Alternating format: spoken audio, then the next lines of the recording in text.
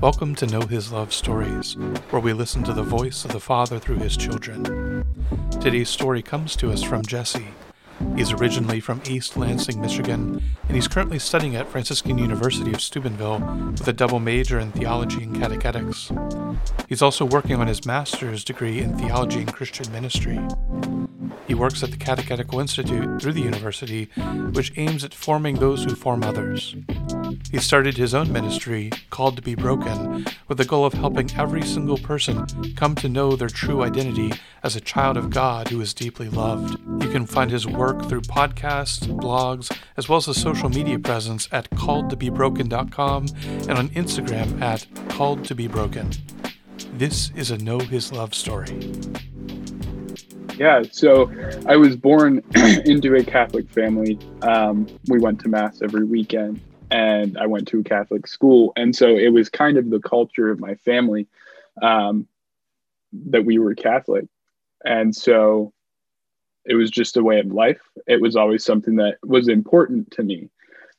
But in third grade, I stumbled upon pornography, and I had no idea that it was wrong. There was something in me that told me something's not quite right here, but it wasn't enough for me to, go to my parents. And so that became a very long battle, a long struggle that, went on for a while until I didn't really know it was wrong until my freshman year of high school. So throughout those years, those about 6 years, I knew intellectually that God loved me. I knew that intellectually the faith was important, but in my heart, I had come to associate myself with those sins.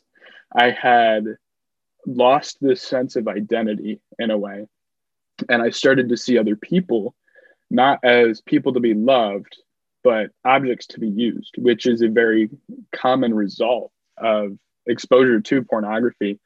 And it was once I, found out, okay, this is a big deal. This is a mortal sin, that I realized, I need to change this, because once you know that, you can no longer claim ignorance. And so as I started kind of realizing, this isn't good, I need to, work on stopping it. That's when I noticed how deep I was. And that was after my kind of big moment with the Lord. But I was just in this place before I knew that it was that serious, where I just knew there was something off inside. I knew that I was doing things I shouldn't. And I knew that what I was doing was wrong, but I didn't know how wrong it was. And so I was kind of on this path of darkness, and I was seeking to be popular. My goals in life would have, an attractive girlfriend, a sweet car, a giant house, a ton of money. But there was something inside of me that realized there's more, but it was just so deep down. And I just felt very lost, and I had a really hard time building friendships. A big part of that was I have ADHD. And so when I was younger, it was very difficult to build friendships. But on top of that was the fact that I was no longer seeing people as people. I was seeing people as objects to be used. And it wasn't that I couldn't understand that there was another person in front of me. I could tell you that killing somebody was wrong. I could tell you that the things that I was watching was wrong, but I wasn't able to fully understand that, because my brain had just kind of started to become wired in this way. And so it was very chaotic. There was this inner tension in my heart, and it was hard for those around me, because I started acting out, getting in trouble at school, getting in fights, and I was just becoming an unpleasant person to be around. And I didn't know why. Because again, I didn't really understand the gravity of what was going on. And so it was very chaotic and challenging for me, because everything that I did, no matter how good I wanted to be, no matter how much I wanted to do the right thing, I always kind of found myself getting in trouble. And so it was very hard. And I think I started to take on some of those, wrongdoings as almost an identity, because I had lost my identity. and I was looking for it. And the common denominator was I got in trouble every so often. So maybe I'm just not a good guy. Maybe I'm just somebody who causes trouble. And it was very hard, because when you start to see yourself like that, you don't want anybody else to come in. You don't want to let anybody else see that, because if somebody else sees that, that's scary. Because if I thought, maybe I'm just a bad guy. And so I really was kind of closing myself off to those around me, and especially to the Lord. And it was just, it really damaged my relationship with him, because I wasn't able to see him as a loving father. I was afraid. And I was afraid of him knowing me, others knowing me fully. I knew that I was loved at home. I knew that my parents knew me, but they didn't know everything. So how could they love me completely? And that's kind of what was going on in my mind. And it was very challenging for me. Yeah. So it was at the end of my 8th grade year. I went to our parish school. At the time, he was the intern for the youth minister. He came into our religion class and talked about Steubenville conferences. And our class talked the whole time he talked. We were super disrespectful. Everybody was giggling. Oh, did you say Stupidville? Ha ha, and we just weren't really paying attention. But there was something in that 45 minutes that struck me to the core. And he was talking about the joy that people had. A lot of the stuff he was saying kind of resonated with me, because I felt like I was in a similar position that he had been in. And he was talking about this excitement, this joy that people had. And I think deep down what was happening, the Holy Spirit was moving in my heart and pointing to those areas of my heart where I wanted joy. I wanted a fuller life. And I think looking back on it, it was the Holy Spirit pointing at those areas and saying, that this is what you're longing for. This is going to lead to the fulfillment of those desires. And I had no idea what that meant. I was shocked that, I wanted to go, but I did. And so I went home and I asked my parents, like, hey, have you heard of these conferences? And my mom had been at that point, I think, teaching Bible studies at our parish for about 9 or 10 years. And so she had heard of Franciscan, and she was astounded. And so was my dad. Just, he wants to go to this thing. And they're like, you're not really going to know people. And again, I had a hard time making friends. I had a hard time interacting with people I didn't know very well. And so they were reminding me I wouldn't really know many people, but not in a way trying to prevent me, but in a way of looking out for me and loving me, making sure that it didn't become something I resented because I had a miserable experience. And I told them, no, like, I really do want to go. And they were fully supportive. And so we went, and I had a great time, starting with the bus ride. As uncomfortable and awkward as those conversations are when you show up, you're still not sure of who you are. It was right after 8th grade. And I just, I was enjoying it, and I was having fun. And we get there, and on Saturday during the day after Mass, they had a brief time of Eucharistic adoration. And tears just started rolling down my face. And I was so confused. I was like, I'm not mad. I'm not sad. I'm actually doing pretty well. This might be the best I've done in like 5 years. I'm doing great. Why am I crying? That doesn't really add up. And so I texted my mom, like, have you ever cried in front of the Blessed Sacrament? And she told me after the fact that her and my dad were doing yard work, and she got that text, and she kind of looked at my dad and was like, what did they do to our son? Jokingly, of course. And that was the start of something really big. And that was only the second time that I had really, prayed in an earnest fashion wanting the Lord. Because a few months prior, there was a retreat through the middle school. The students at Michigan State University and the Catholic, a student parish would come do retreats. And one of the challenges was for 5 minutes for 7 days before bed. Just kneel down in front of your bed and ask the Lord to be with you, to show you that he was real. And I started doing that. And that was the first time I kind of, felt that presence of God. And it felt good. Not in a, like, I wanted to be a junkie of this good feeling way, but just like I was okay where I was, satisfying way. And so then I felt it again there. And then Saturday night came, and the big thing for Steubenville conferences is usually the Saturday night adoration, a time of adoring our Lord and being able to sit in front of him. And they usually process around the field house. And I remember being in that time after, the day and a half that we had already been there, starting to kind of open up to the movements of the Holy Spirit, open up to the Lord a bit more. And I remember being there and just looking at the monstrance and seeing love that was greater than I had ever imagined, love that was greater than anything I could think up. And at home, I knew that I was loved, and I knew that my parents saw me and knew me, and they're such amazing parents. But I didn't share everything with them. They didn't know that I was struggling with a pornography addiction. I didn't really know I was struggling with a pornography addiction. I didn't know it was that bad, but I was dying inside. I was losing so much of my childhood. I was losing so much joy, and I felt enslaved. And the MC for the weekend before adoration said, you can stand up if you want to give your life to the Lord. And I stood up, and I didn't really know what that would mean. I didn't know what it meant, for me long term, but I knew that's what I wanted to do. And as they processed around, they were having us reflect on the story of the hemorrhaging woman who, said to herself, if I could just touch the cloak of Jesus Christ, I would be healed. Just a touch. And the priest had walked us through that. And as the monstrance came around,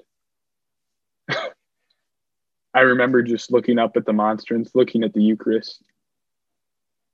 And somebody saw me in my fullness. Somebody saw all of the sin that I had ever committed, that I was going to commit as soon as I got home, that I would commit until my death.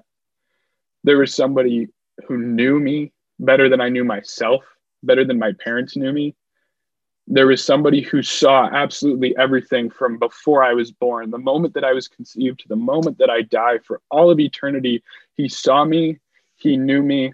And despite all of that, despite knowing everything I would do, despite seeing all of the times I would say no to him, despite all of the times I would hurt other people, he looked at me and he said, "You are beautiful and you are loved." And it was just this encounter with that love that was absolutely transforming, that somebody saw it all and still wanted me.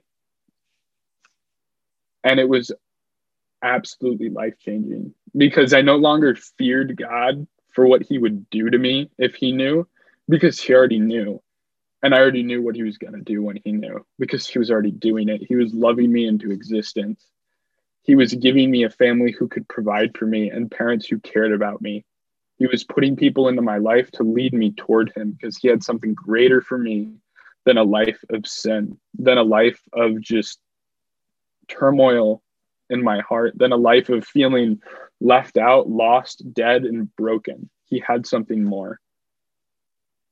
And it was in that moment that I was able to see him as a loving father. And it wasn't an immediate switch. It's been a long journey, but it was in that moment that I was able to see God for who he really was. I was able to now see others more fully for who they were, to see other people as, oh, this person is struggling with something and I can't see it, because I've been struggling with this for 6 years at that point. Nobody knew about it but me. And so if I was in that situation, other people have to be in that situation too. And I finally didn't feel alone. After 5 or 6 years of feeling like I was the only one, after feeling like I couldn't be loved, after living in a fear of God, not in a good way, I finally didn't feel alone. I finally saw that I was loved, and I started to see myself for what I really was, which wasn't my sin, which wasn't my struggle. It was that I was a son. It was that I was loved. Not only that I could be loved, but that indeed I was loved. and that there's nothing that could stop that love, because I had done everything possible that could, that I thought I could do to stop it. And it wasn't stopping. That love was not even slowing down. In fact, it seemed to be picking up its pace. He seemed to be running after me all the faster. And it was just this intense encounter of, wow, somebody can see me and know me fully and still love me.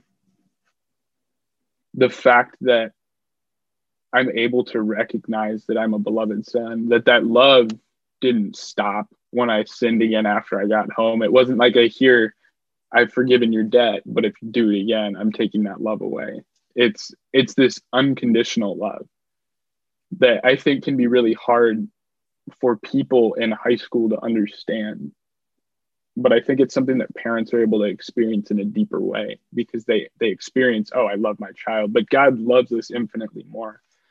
And so being able to, realize that and to almost take it on as my own, because before the faith was, it was a family thing, but it was, in that moment of adoration that I decided to claim the faith as my own.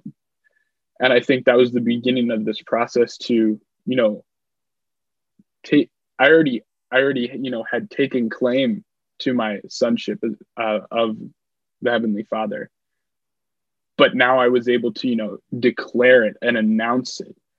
And it was like this great revelation of finding something that you never knew you had. Like if you're cleaning out your attic and you're cleaning out all the crap and all the cobwebs and all the skeletons, and you find this magnificent box of treasure that's priceless. And you find it and you realize this isn't somebody else's. I don't have to, try to hide it so nobody takes it. I don't have to, try to sell it so I get the money and never lose. It's mine. It's got my name on it because it's mine, and nobody can take it from me, and I can't even lose it. And it's this beautiful concept of no matter how far I run, no matter how many times I've fallen to sin, no matter how many times I turn away from the Lord, I'm still his son. And there's a song, I believe it's called Say That You Love Me. And it talks about how one of the lyrics says, even as you hold me as I cry on the floor, I still don't know how to be yours. And it talks about how the Father tells us he loves us, and our response is, no, like, don't say that, because I don't know how to be yours. I don't want to hear that because I know I don't know how to be yours. But once you kind of, for at least for me, coming to know in a deeper way that I am a beloved son, it's not about me making an effort to know that I'm his or know how to be his. It allows me to see him as a beloved father who teaches me how to be his. And that is a great gift. And it was very relieving for me to come to know I don't have to do it on my own. I have somebody who can teach me, the one who created me, the one who knows how I can best love him is my Father. And what father doesn't desire to give good gifts? We all have fathers that fall short in life. But every good father, and even bad fathers, know how to give good gifts. So the model of all fatherhood is going to be able to do that all the better. And it was just this very profound realization. I don't really know when it happened, but that I realized, oh, I'm a son. And it's allowed me to come into that more fully and to see that my identity isn't my sin. My identity isn't my accomplishments. My identity is my sonship, and nobody can take that from me. I think the biggest thing, especially in the past year for me, has been the Eucharist. And growing up, again, we went to Mass every week, but it was very much, this is just something we do. But it was, that encounter with Jesus in the Eucharist, that doesn't just happen if it's a piece of bread. That happens with the living body of Christ.